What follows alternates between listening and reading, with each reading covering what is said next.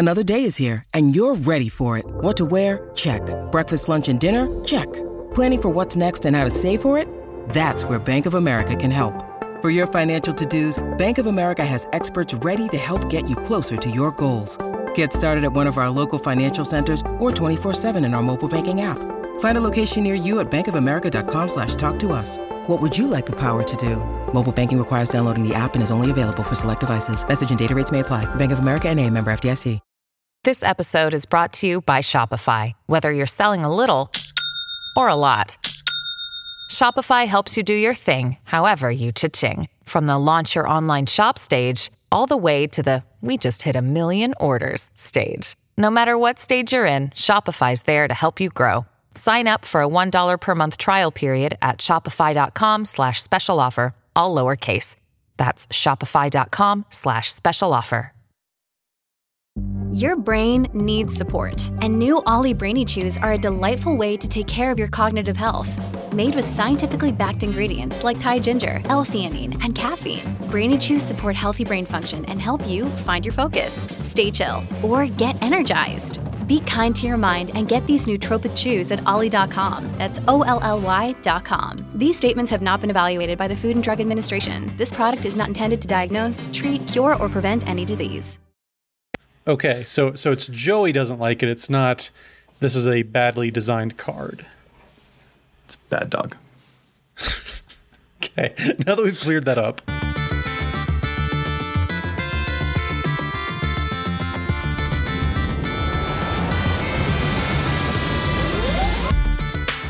Hello and welcome to the EDH Recast, brought to you by the best deck building site on the web for the Commander format, EDH Rec. My name is Joey Schultz, and I'm joined today by my lovely co-hosts. First up, the Speedster, whose article series takes you from 60 to 100. It's Matt Morgan. Joey, have you heard of what they have in Japan instead of alphabet soup? No. What do they have instead of alphabet soup? They call it Times New Ramen. Times... that doesn't make any sense. Like, alphabet soup to ramen, like it's a font joke out of nowhere? Come on, yes. Matt. Typography joke. Technically, it's a typography joke. We're absolutely done here. Next, the man whose articles remind you to look in the margins. It's Dana Roach. And just for you, Joey, I will be known as Dana, God of Popular Commanders. Dana, that warms my heart to hear. I'm sure that Theros will bring you some type of popular commander that you might be able to sink your hooks into. I'm sure that you'll have a blast brewing something popular.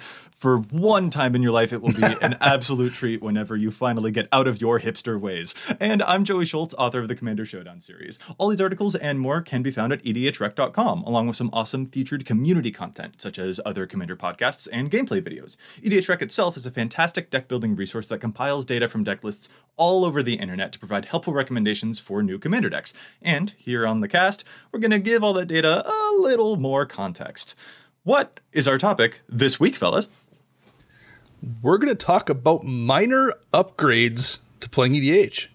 That is right. This is sort of the season where everyone's making new resolutions, like the one that you just mentioned, Dana, where I challenged you to have a New Year's resolution to build something popular, but also just sort of in general, people are making different types of resolutions about habits that they want to change in their regular lives. And there are tiny habits that we also wanted to mention about how to improve our gameplay too. Since this is the seasons of resolutions, it's just kind of useful, I think, to acknowledge that sometimes a big commitment isn't always realistic or isn't the best way to actually achieve that resolution. It's useful to nudge yourself in minor ways to help out, because sometimes the minor details are actually the things that help you achieve those resolutions.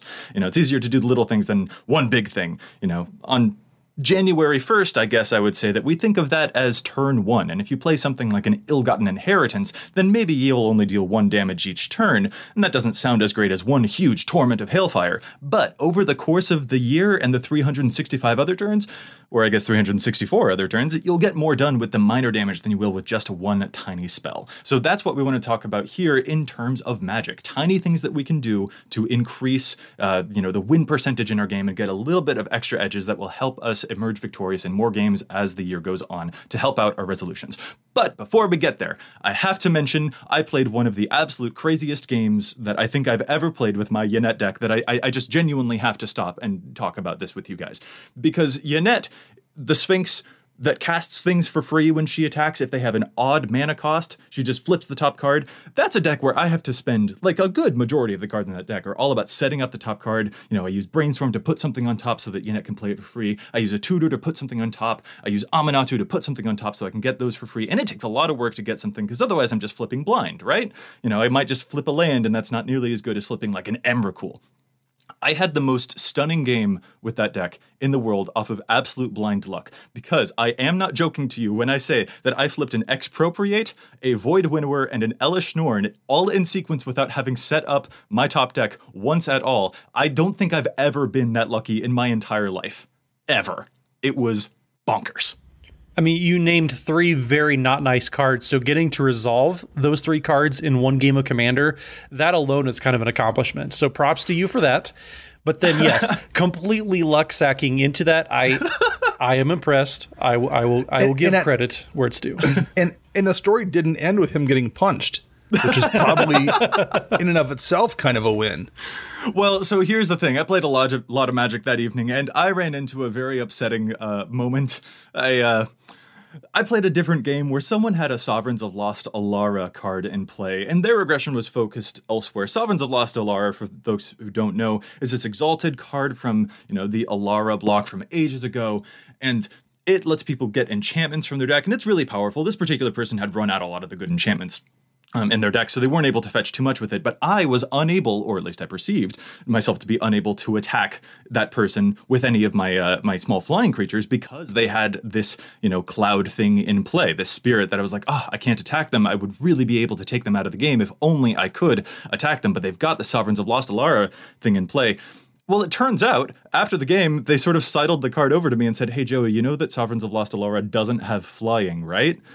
So I had to read the card and see, yeah, it's got this exalted ability, it's got this enchantment fetching ability, but these clouds do not have flying. This card does not have flying, despite depicting clouds. So I was so like, what is this? I don't understand. And I'm still kind of like reeling from it because I'm also, not only am I upset about the fact that this card that depicts clouds does not have flying with the clouds, but I'm also realizing that I have suddenly become an old man yelling at a cloud. I have memed myself. And I don't know what to do with that information as we head into 2020. Well, Joey, if it makes you feel better, last week I was looking at Sovereigns of Lost Alara for a deck I was putting together. And the only reason I wasn't cutting it for the longest time was I kept thinking, yeah, but it has evasion. It's so maybe I want to keep it around anyway. And it made like 3 rounds of cuts for that exact same reason because I thought it had flying. EDH Retcast, where old man yells at cloud. Right. Oh man, it absolutely flummoxed me. That's absolutely fun. But hey, we can't just talk about past cards. We also want to take a very brief moment to talk about the fact that this right now is Theros Beyond Death preview season, and we've been getting a trickle of awesome previews throughout the course of the week. We're recording on Monday, so we've only seen a few of the cards at the moment, whereas, you know, by Friday people have seen certainly a lot more. But while we're here, before we get to our main topic, are there any specific cards that you guys have seen previewed from Theros Beyond Death that you want to take a brief moment to mention that have you really excited for how they will impact Commander? Matt, let's start with you. So, I mean, immediately the new Purphoros came out this afternoon, and I got so excited. It's sneak attack in the command zone, and it's not quite sneak attack, but for mono red, all those purposes, it's sneak attack. So just sneak attack the Ilarg the Rage Boar, which that's another creature that's kind of, you know, whenever it attacks, you can put a creature from your hand on the battlefield attacking. So you just get a lot of power really fast, and it's really gnarly, and it's probably not as accidentally powerful as Purphoros' first iteration was, but this is pretty dang close. Yeah, Purphoros Bronze-Blooded, which is just a good name, by the way. So 5-mana legendary enchantment creature god. He's got Indestructible and the same devotion clause as the previous gods from Theros, as long as your devotion to red is less than 5. Purphoros is not a creature. He's a 7/6, so when he does become a creature, that is a smashy number right there. He gives all of your creatures haste, and then you can also pay 2 and a red to put a red creature card or an artifact creature card from your hand onto the battlefield, and you sacrifice it at the beginning of the next end step. I can totally see why you're excited for this. That is a spicy ability. Yeah, totally. It's one of those. It's also, it's not a tap ability either, so it's one that you can use and presumably will be attempting to use multiple times a turn. Absolutely. Oh, true. Yeah, the challenge that you had for me, Joey, was to build a cheaty face type of deck. This immediately got my attention. So it is on my radar. I may be trying to cheat and do some unfair things, maybe with the Rumble Pig, who knows? I absolutely adore it. Dana, how about you? What card has caught your attention from the new Theros set? The one that really jumped out at me was Nyx Lotus, which is the 4-mana legendary artifact. It's basically the mana rock version of Nykthos Shrine to Nyx. It comes into play tapped, which is a huge downside, though. And it's 4 mana. I think people have been maybe a little bit overrating this. 4 mana is a pretty rough spot to be at for a mana rock, and it's one that you can't use for the next turn anyway. There's plenty of decks where it's going to come down and, on the next turn, tap for 4 mana or 5 mana or something. But Gilded Lotus always taps for 3 mana on the same turn, since it costs 1 more to cast, but it comes into play untapped. I like it, and I think it's decent, but I also think you're going to see that show up in a lot of decks where people think it's maybe more effective than it is. I think that's fair. Tapping for mana equal to your devotion to a certain color does look powerful, since we know that Nykthos can do that. I think that, if you've got a commander that has like the triple pips or something like that, I'm thinking along the lines of Mikaeus or something like that, they've got triple pips, and that really is a strong contender because you have more regular access to that consistent devotion. But I have noticed in some of my personal monocolor decks that sometimes my Nykthos is a little bit dead, so I can totally see why you're maybe a little bit skeptical about this one. One of the nice things about mana rocks is that they help you rebuild if your board has been wiped away. So if your board has been wiped away, this particular mana rock doesn't help you at all, which is kind of a little bit sketchy. On the other hand, it helps you out a lot when you're doing really well. Right. So I can totally see why you're sort of giving it, a little bit of skepticism, which I hope is a healthy amount of it, because it does look really intriguing for sure. I think it's going to end up being a little more towards Gilded Lotus territory, where it's good, but it's. I think a lot of people that are freaking out about it, going infinite so easily, like you guys said, it requires a decent board state to do that. Requires specific color combinations. So I'm not near as scared of it as a lot of people seem to be. I think it'll be fine, and there will absolutely be insane plays, but I agree with Dana. The temper. It's one of those cards where if you have a board state to really abuse it, then a lot of cards are broken at that point. Yeah. So it's neat. I think Nykthos originally was probably slightly too powerful for as easy as it was to use. This is probably overcorrecting a little bit, but I do still like it in some decks. Agreed. Yeah. Here's though. So my particular pick for just a card that I want to briefly mention. Here's a card I don't like. This guys, I don't. Wizards finally did it. They made a bad dog. They made a bad doggo. Like, Mowu is the best boy. He's a good dog. But they made a bad dog. This is Kunaros, Hound of Athreos. This is a 3-mana 3/3 hound in Orzhov colors with Vigilance, Menace, and Lifelink. And it says that creature cards in graveyards can't enter the battlefield, and players can't cast spells from graveyards. Why? Why'd they do this? Dogs that eat your homework are nicer than this. What? Why? You know why, Joey. Because of people like me, but there's a very big inner conflict because I love dogs, but I don't like this dog. This is bad dog. Well, I think it's funny. A lot of people were saying, "Oh, it's having rest in peace in your command zone," and I think that's inaccurate. It's more of a Graf Doggo's cage than it is a rough in peace. A rough in peace. Stop it. But it is Graf Digger's cage. Pardon my wordplay. Where Graf Digger's Cage has those exact abilities. Creature cards and graveyards can't enter the battlefield, along with a library, so it's a little short there. But also, players can't cast spells from graveyards. So, Graf Doggo's Cage, that's Kunoros. It's official. I am so stunned that I may not be able to continue with the rest of the show, but we must press on despite Matt's expert punnery. We are going to move now into our main topic, which is about minor upgrades. Once again, these are just tiny things that we think can help improve people's games over a course of a long time. And there are also quite a few sort of common knowledge things, some basic lessons, stuff that Magic players usually learn pretty early on. So we're actually going to start with those before we get to some others that we think are maybe a bit more commander specific. So we just want to remind ourselves about the types of little things that give us an extra edge in gameplay that you usually learn pretty early on in your Magic career. Let's start off with our first lesson here. Dana, I'm going to hand this off to you. What is our first basic lesson that helps people get an extra edge in Magic? So the first lesson is leaving up diverse mana. And what we mean by that is if you have the opportunity during your first main phase or second main phase, whatever it is, to cast a spell that costs 2 blue, you probably want to use your 2 islands to cast that spell and then leave your Tundra and your command tower untapped.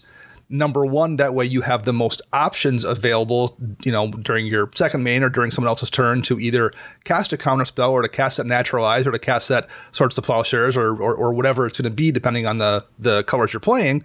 You also can kind of bluff people a little bit. If someone sees you have 2 islands up, they tend to immediately jump to the conclusion that you have a counterspell. If you have that Tundra and a command tower there, they're much less likely to mentally assume that counter is there and maybe play into something that you want them to play into.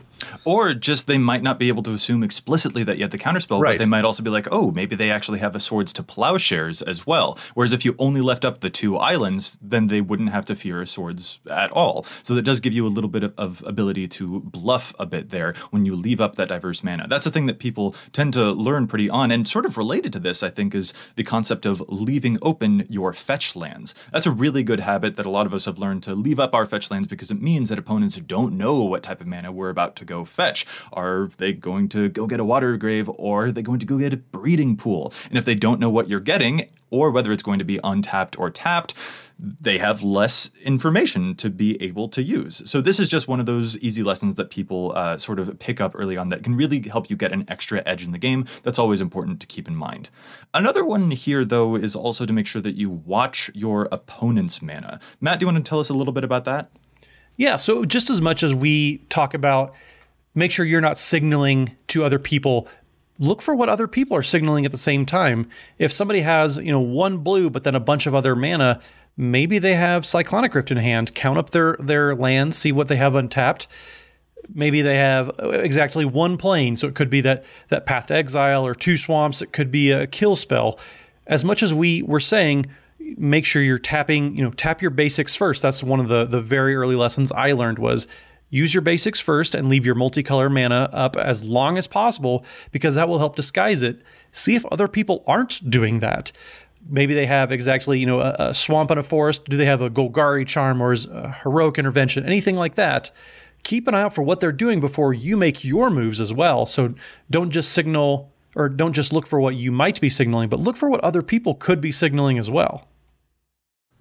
And sometimes you also want to do the opposite of that, and you want to send a signal. Sometimes you want the person to see that you have mana available for a counterspell. So while it makes sense to leave more diverse mana up, there are probably situations where you want to either make a power play and intimidate someone, or let them know you have counterspells in hand, or bluff that you have a counterspell and leave those 2 obvious islands available there that signals you have one, or leave that 7 mana kind of tucked off to the side untapped to make them think you have a rift in hand. There's times when the opposite does make sense. Yeah, I've done that several times where somebody's attacked me and I have 7 or 8 blue mana just sitting there, and somebody will go to attack me and I'll just look at them and suggest, are you sure? Do you really want to do that? And they'll deadpan for a second. No, I really don't. So yes, bluffing is very real, people.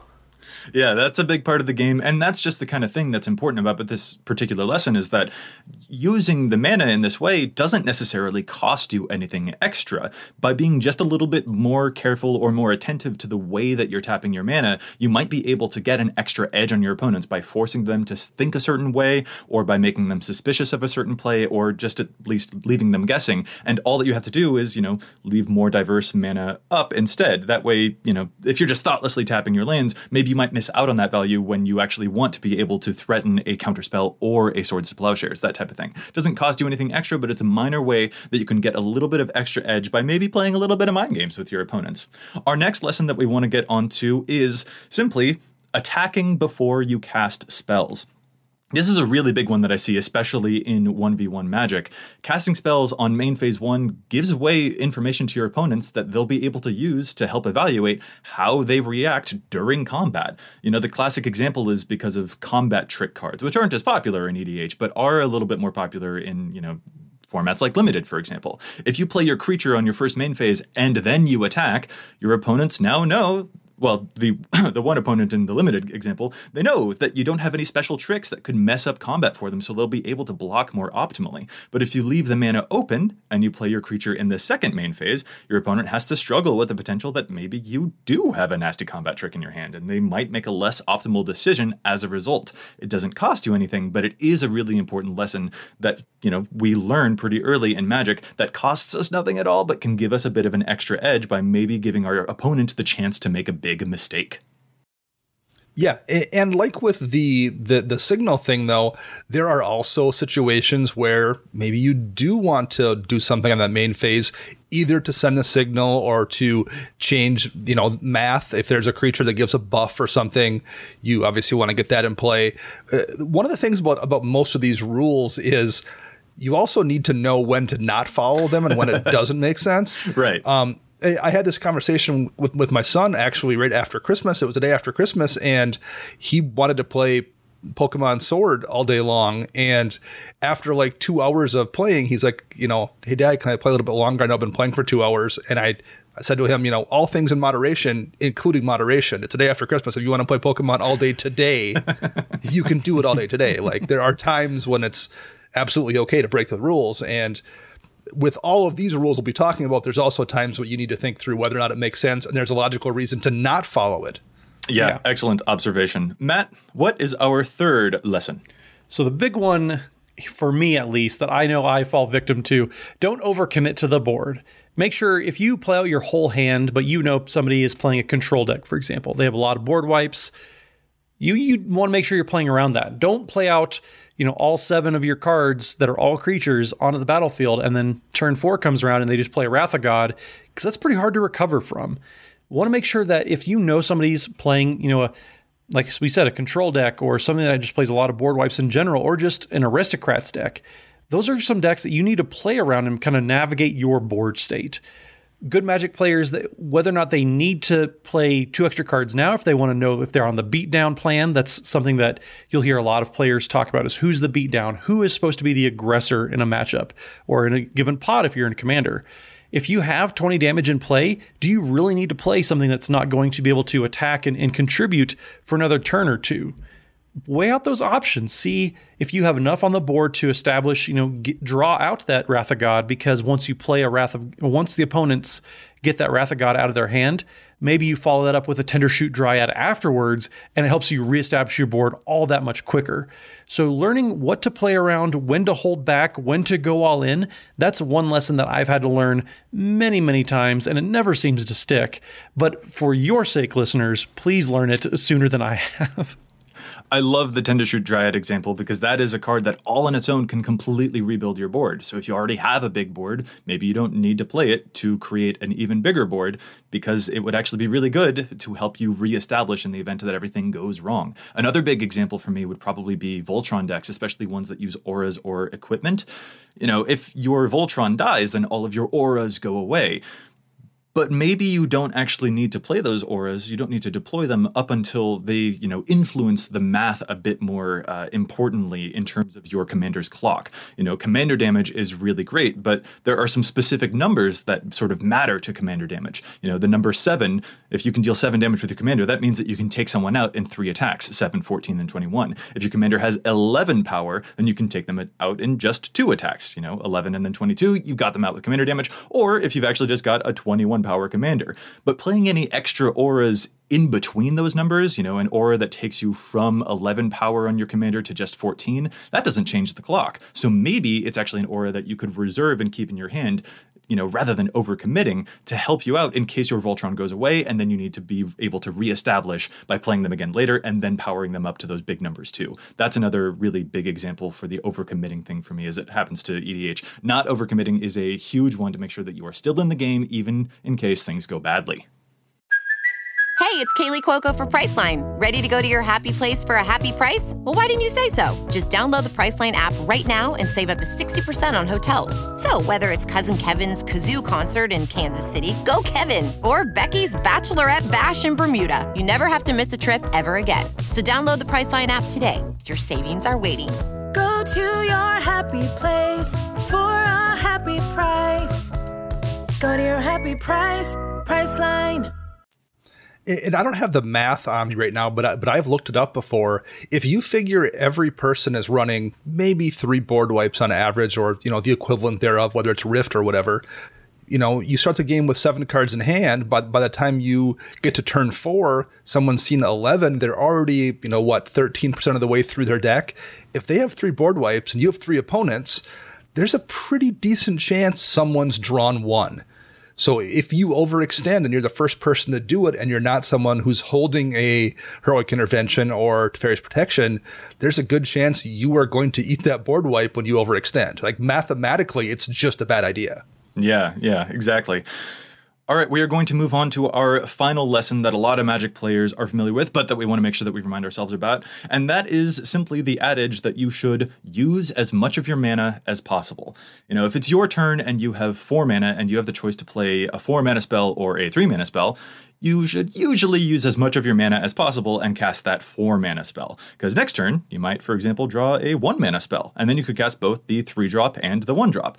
There are plenty of cases where the effect of the lower cost card might actually be more beneficial right now than the more expensive spell, but just like generally speaking, using up all of your mana tends to be the right play, because then you're not losing out on any of your resources. This is just an extra way that can sort of help you get an extra edge by giving you a bit more flexibility in later turns by using up all of your mana when you have it. That is a tiny thing that has made a big difference for me in games of Limited especially, and I think it's also going to be true of Commander.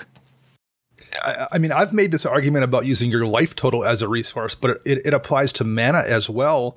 If you are a race car driver, any extra fuel you have in the tank when you cross that line to win the race is extra weight you've been dragging around the track during the course of that entire race. So perfectly, you want to cross that finish line exactly as you're out of gas. That applies to your life total to a degree, although, no one's going to exactly win at 1 every time. But it applies to your mana pool as well. If you're not using that gas up during the race, it's extra weight you're dragging around for no reason. Yeah. And we compare, or at least I have compared on the podcast a few times, 60 card formats is about resource management. Commander more is resource accumulation. So the more mana you spend, like Joey said, the more resources you are going to have in the long run. And Limited Resources is an excellent podcast if you want to get better at playing the limited format. They say all the time, the person who in a limited game spends the most mana in the first 5 turns usually ends up winning. That does apply to a certain extent to Commander games as well. They like to spend as much mana as possible, establish a board. Don't overcommit, like we said, but make sure you're spending as much mana every turn as you can, and that will set you up better to long-term be successful. Yeah, exactly. And like Dana and Matt have mentioned previously, there are exceptions to a lot of these simple, heuristics. Sometimes, like they mentioned, you want to leave up blue mana to make sure your opponents think you have a counterspell. Or there are plenty of spells that you want to play before you attack. An Overwhelming Stampede isn't nearly as good on main phase 2 as it is on main phase 1. But in general, these lessons are good heuristics that players tend to pick up that help them help them get an extra advantage in the game. These tricks that give your opponents a chance to misplay with very little additional cost to you. So they can help add up extra value over the course of lots of games, and you get a ton of value from that. Those are just some lessons that you pick up from games of maybe 1v1 Magic, but now we want to get into a couple of lessons that we have for specifically games of Commander. These are a few tips and tricks that we've been using to help improve our gameplay, specifically in the context of Commander, just minor things that sometimes give us an extra edge. And I want to start off with one that I really like, and my first lesson here is tapping your artifact mana first.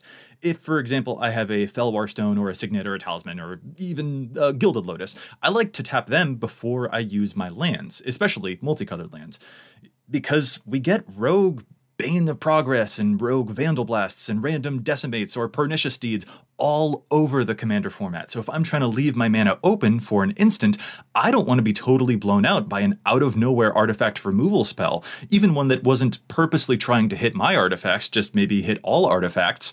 I don't want to get blown out by that. If I've got some spells in my hand, I'd like to be able to still, cast them later on. If I had left my regular mana on my lands open and not my artifacts, then I would still be fine. But if I didn't, do that, if I had tapped my regular land mana and then my artifact mana was up and then someone cast a Bane of Progress, I'm forced in that moment to decide whether I'm going to use that mana or lose that mana. And that can be a little tricky. So just tapping your artifact mana first is a helpful thing that I have been able to use to sort of help me get an extra edge to increase the amount of decisions that I have in a game. And really quick, no, I'm not talking about treasure, because treasure is a one-time use. Y'all know what I mean. But yeah, that is a lesson that I've picked up that I think has really helped me out in a couple of games where I don't accidentally get blown out by some incidental artifact hate. I can't count the number of times, Joey, that I've seen somebody leave a Soul Ring up, but then only go to cast a spell and realize they can't tap that Soul Ring for colored mana. But they cast several spells that had 2 colorless mana requirements in there. So they've left mana on the table, left spells in their hand because they did exactly what you were talking about. They didn't tap their artifact mana first. They tried to bank a Soul Ring, but that doesn't go with you. That doesn't transfer from turn to turn. Remember, keeping an eye out on what taps for colored mana and what taps for colorless mana, that's another kind of build-on point that I would add to what you just said. Yeah, and if you need to leave up your artifact mana to leave up the more diverse type of mana, that's totally fair. But in general, if I have a Chromatic Lantern in play, I'm tapping that Chromatic Lantern before I tap any of my other lands, because there's always a risk that it might die to something incidental, and I'd like to make sure that my mana is still up to represent other potential instants down the line. All right, we're going to move on to our second, more commander-specific, tiny improvements lesson. Dana, take it away. This would be to watch for the player who isn't committing to the board state. So if there's a life gain deck and they're not casting creature cards and they're usually doing that to gain a bunch of life, why aren't they doing that? Because there's probably a reason they aren't beyond just they forgot to cast creature spells. And that reason's usually a Wrath of God or some kind of a board wipe that they have in their hand. So that's the kind of I guess I would call it almost negative space. It's not the things that are happening in the game, but the things that aren't happening. And the things that aren't happening can be a really big clue about what might then happen down the road. Yeah, if the Enchantress deck isn't currently playing enchantments, that's something notable. Maybe they're setting up for an austere command and they don't want to, lose out on their own enchantments and they want to destroy everyone else's. That's the kind of thing that could really help inform your turn so that you don't get completely blown out. Yeah, and I mean, you would be surprised how often that's a thing that comes up where I've sat at a pod and I've watched somebody not do a thing, and because I'm watching for it, been consciously aware of it and tried to avoid playing into it. And I've watched 2 other players just obliviously, I'm just going to drop a bunch of creatures and then get blown out by that board wipe.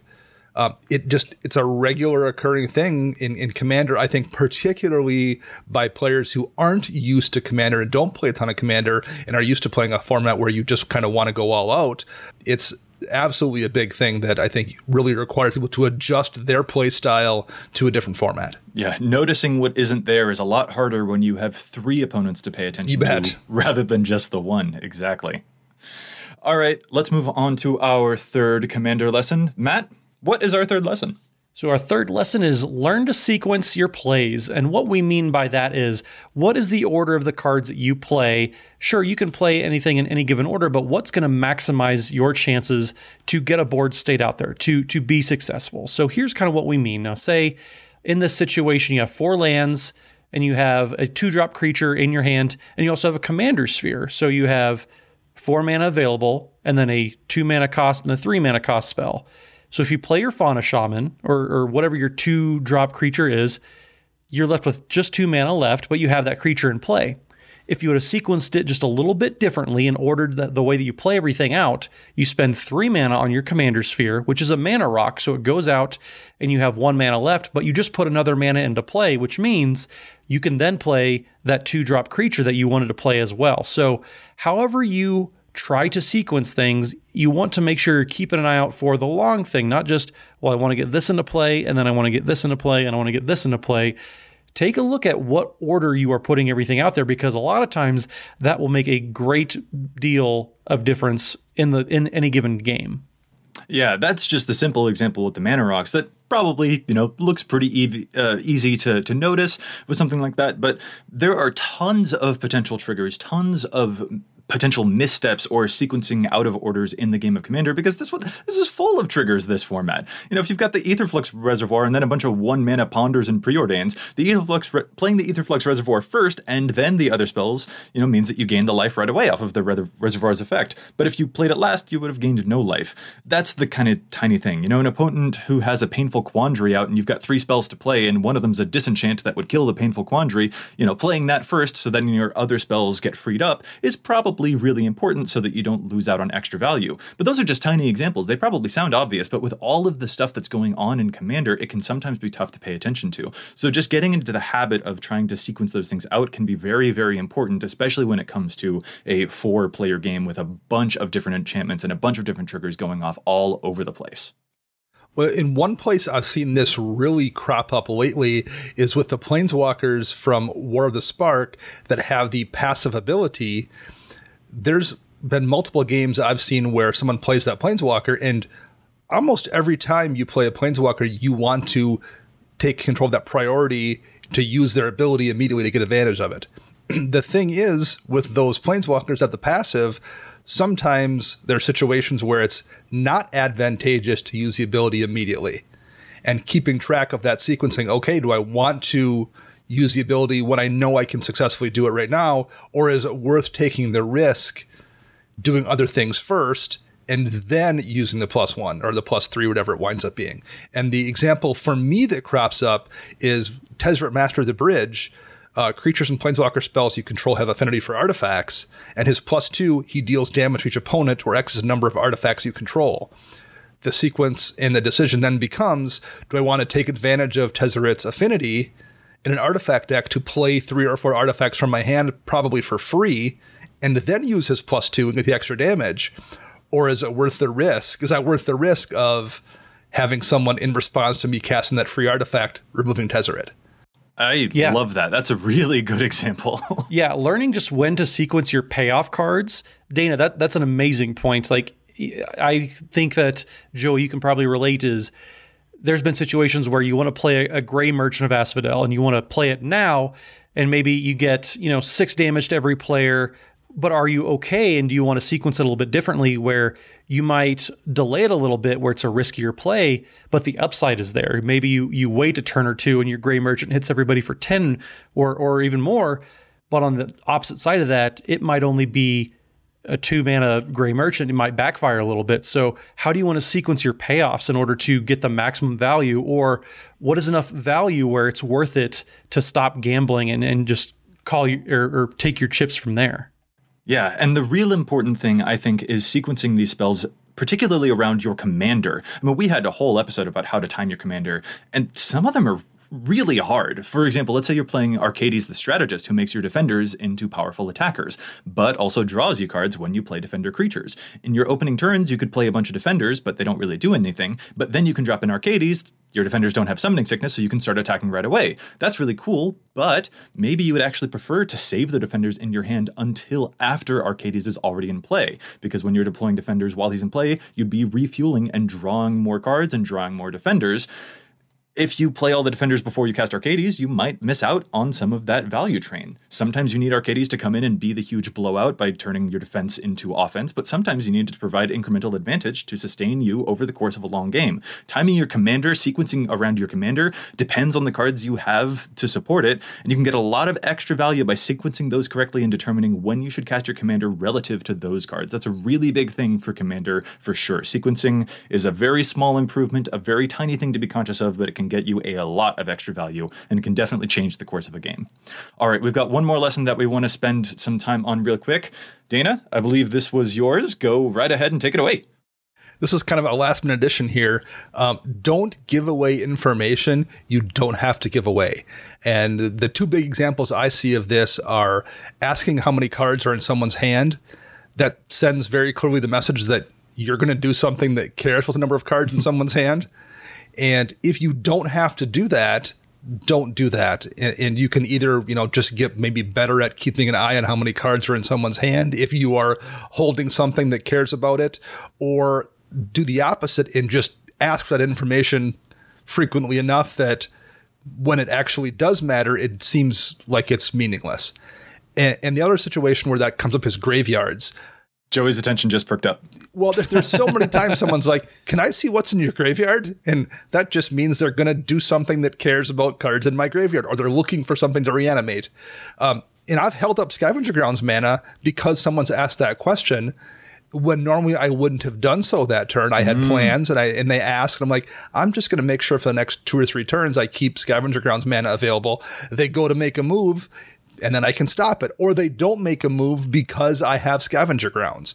And if they had just done a better job hiding that information from me, I wouldn't have done that. I love that, Dana. That's delightfully devious of you.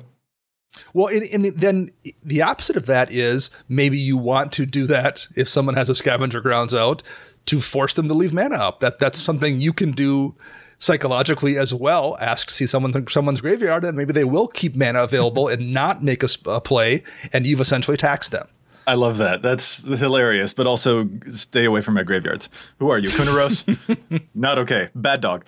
There's one more thing. You had mentioned, taking advantage of something psychologically, and I actually think that here's another bonus lesson that I'm going to kind of throw in, is not just taking advantage of the psychology of your opponents, but also potentially taking advantage of the psychology of yourself. So what I mean by that is like little tricks like putting a dice on top of your deck to help you remember your Sylvan Library trigger at the beginning of your turn.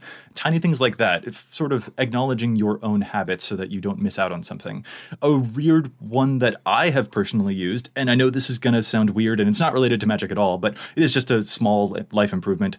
I personally take off my wedding ring about an hour or so before I plan on going to the gym to make sure that I do that. The reason that I do this is because I don't want my wedding ring up against weights and metal like that. I don't want it to get scratched, but I also don't like the feeling of not wearing my wedding ring. It makes me uncomfortable.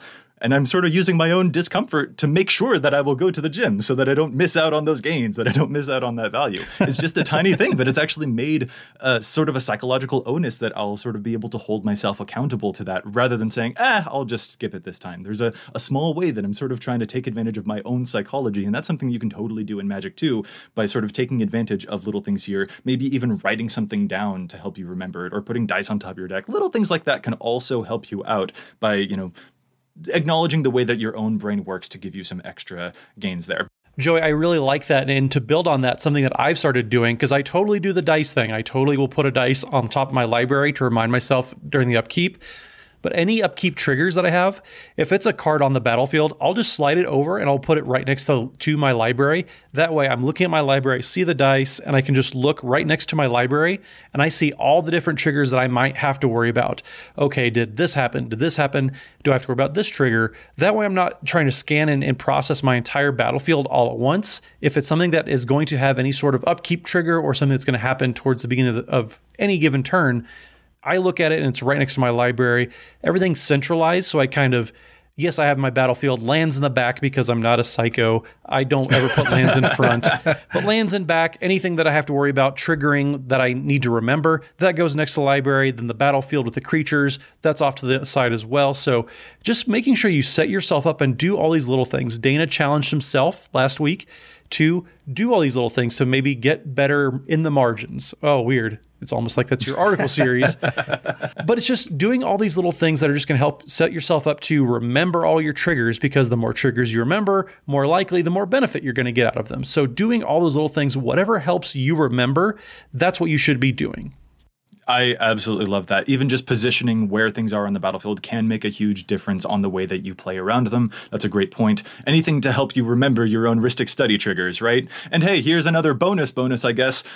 Sovereigns of Lost Alara has flying, people. Like, just because it looks like it flies doesn't mean it necessarily does. Don't forget to read cards. Reading cards explains the card. It's a valuable lesson. Joey's yelling at a cloud again. Anyway, let's move on to our closing segment, and that is challenging some stats. There's a lot of data here on EDH Rec, but we don't always agree with it. Sometimes we think that cards are seeing more play than they deserve. Sometimes we think that cards are seeing less play than they deserve. So I'm going to pass it off to you, Dana. What is your challenge this week?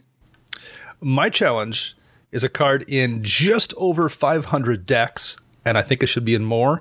It's Crackdown from Arcadian Masks. It's 2 and a white for an enchantment that simply says, non-white creatures with power 3 or greater don't untap during their controller's untap steps. And if you are playing a mono-white deck, that never ever affects you. and it affects a whole bunch of other people's decks and just basically locks down their non-white creatures. When did you become a Stacks player? Well, see, it affects everyone. It's equal. So you just happen to be playing only white creatures.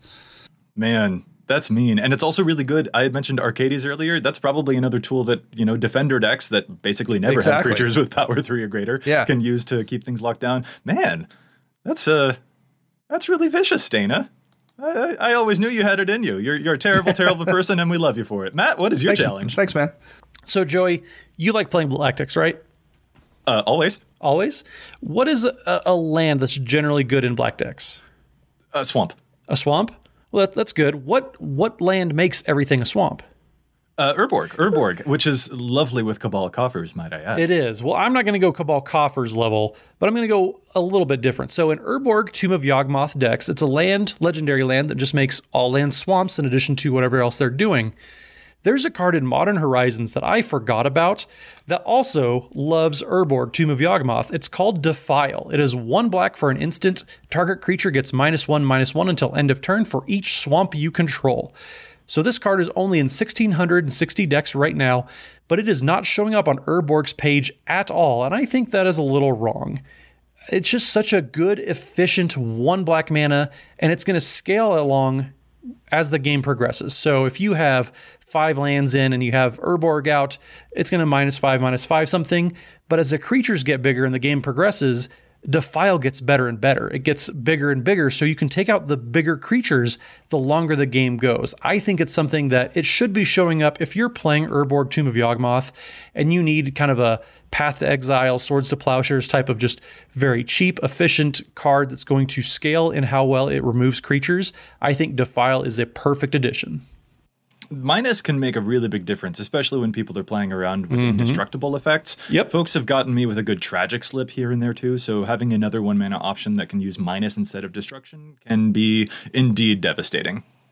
Yeah, I mean, most of the time in mono black, you tend to be running a lot of swamps anyway, in part because there's a ton of things in black that care about swamps or double the amount of mana your swamps produce. So mono black decks just in general tend to want to run a lot of swamps. And it does kind of scale with your needs. I mean, yes, on turn 1, you can only cast it to give a creature 1/1, but most of the creatures that you would care about removing on turn 1 tend to be 1/1s, whether it's a Noble Hierarch or Birds of Paradise or something. And as your opponent's abilities to cast bigger creatures go up, the amount of minuses that Defile puts on a creature goes up with it. So, I mean, it scales with your needs kind of as well. It's a really good card. And if I was playing mono black, I would have a really tough time not running it, I think. Yeah, that's a definitely an interesting one. If my Conrad deck didn't have to be so creature-based, I would definitely want to give this one a try. As it is, I need to keep that particular deck very, very creature-based, but I do like this pick, especially for some of the other folks out there in mono black.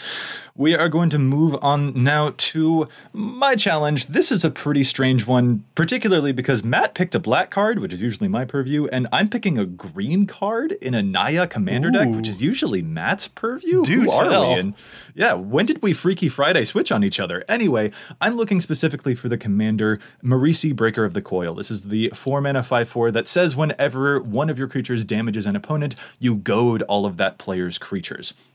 The card that I'm looking at that I think would be really stellar in Marisi, and by me saying I think that it would be really stellar in Marisi, I mean someone used it against me and it was devastating. This is the card Rampage of the Clans. I don't usually like this card, but for Marisi, there's some really cool applications. Rampage of the Clans is a 4 mana green instant that says to destroy all artifacts and enchantments, and for each permanent destroyed this way, its controller creates a 3/3 green centaur creature token. Only 15% of Marisi decks are currently playing this card, but I think that it could be more, because usually you don't want to give your opponents creatures, right? Well, when you're goading those creatures, it's actually a lot better. And what a player was able to do against me with Rampage of the Clans was attack with just one of their random creatures, even a creature with Shadow, to make sure that I just absolutely couldn't block it while they had Marisi in play. And I'm like, okay, well, no blocks, I have to let this creature through. And then before damage was dealt, they instant speed played the Rampage of the Clans to get rid of all of my mana rocks, turn them into centaurs that then, as soon as I was dealt damage, were immediately goaded on the next turn, allowing them to force me to deal even more damage to another opponent. It was absolutely backbreaking, And I think that it would be another cool thing that more Marisi deck players would be able to use in the future. See, this is the type of politics I can get behind, where you punch somebody in the mouth and then say, they did it, and you make them punch somebody else. I can get into that. It's combat. I dig it. That's a good pick. You just like it because it's a green card, Matt. That's besides the point, but you're also right. Alrighty, do we have any final tips, final pearls of wisdom, final minor upgrades that we'd be able to leave off with, or observations about these upgrades before we close our show out? Anything else that you guys want to leave off with before we go? I would just say, in general, whatever you do in Commander, do it with intent. Whatever you're doing, whether it's, tap the mana you're playing or the sequencing of the spells you play, understand why you're doing the thing you're doing the way you're doing it. Yeah, a lot of these tiny things can really be what actually adds up to achieving those resolutions, to, getting the most value. It can sometimes be hidden in the finer details, so it's always good to be very attentive to them. I absolutely love it. But with that, I think we're going to call this episode to a close. I'd like to thank my co-host so much for joining me, and if any of our listeners would like to get in touch with us, where can they find you all? Matt? You can find me on Twitter at Mathimus55, MATHIMUS55. And Dana? You can find me on Twitter at Dana Roach and hear me twice a week on my other podcast, CMDR Central. And I'm Joey Schultz. You can find me at Joseph M. Schultz on Twitter. Special thanks to our editor for the show, Ken Peddle, also known as Kenish Norn. You can follow him on Twitter at Loader. That's LOAD3R. You can follow EDHREC and the cast on Facebook and Twitter, and you can contact us at edhrecast@gmail.com. Plus, you can find us on iTunes. And if you do, please consider leaving us a review to help other folks find the podcast as well. This podcast is posted every week on EDHREC's Community Content Spotlight section, where we feature as many other content creators as we can, from Command Zone to Commander's Brew to Commander Versus, not to mention new articles published every day by our own fantastic team of writers. Listeners, let us know what your tips and tricks are to help achieve your resolutions, and what are some of your methods of finding little bits of value that can add up over a long game. Let us know. We'll be back at you next week with more data and insights, but until then, remember, EDHREC your deck before you wreck your deck.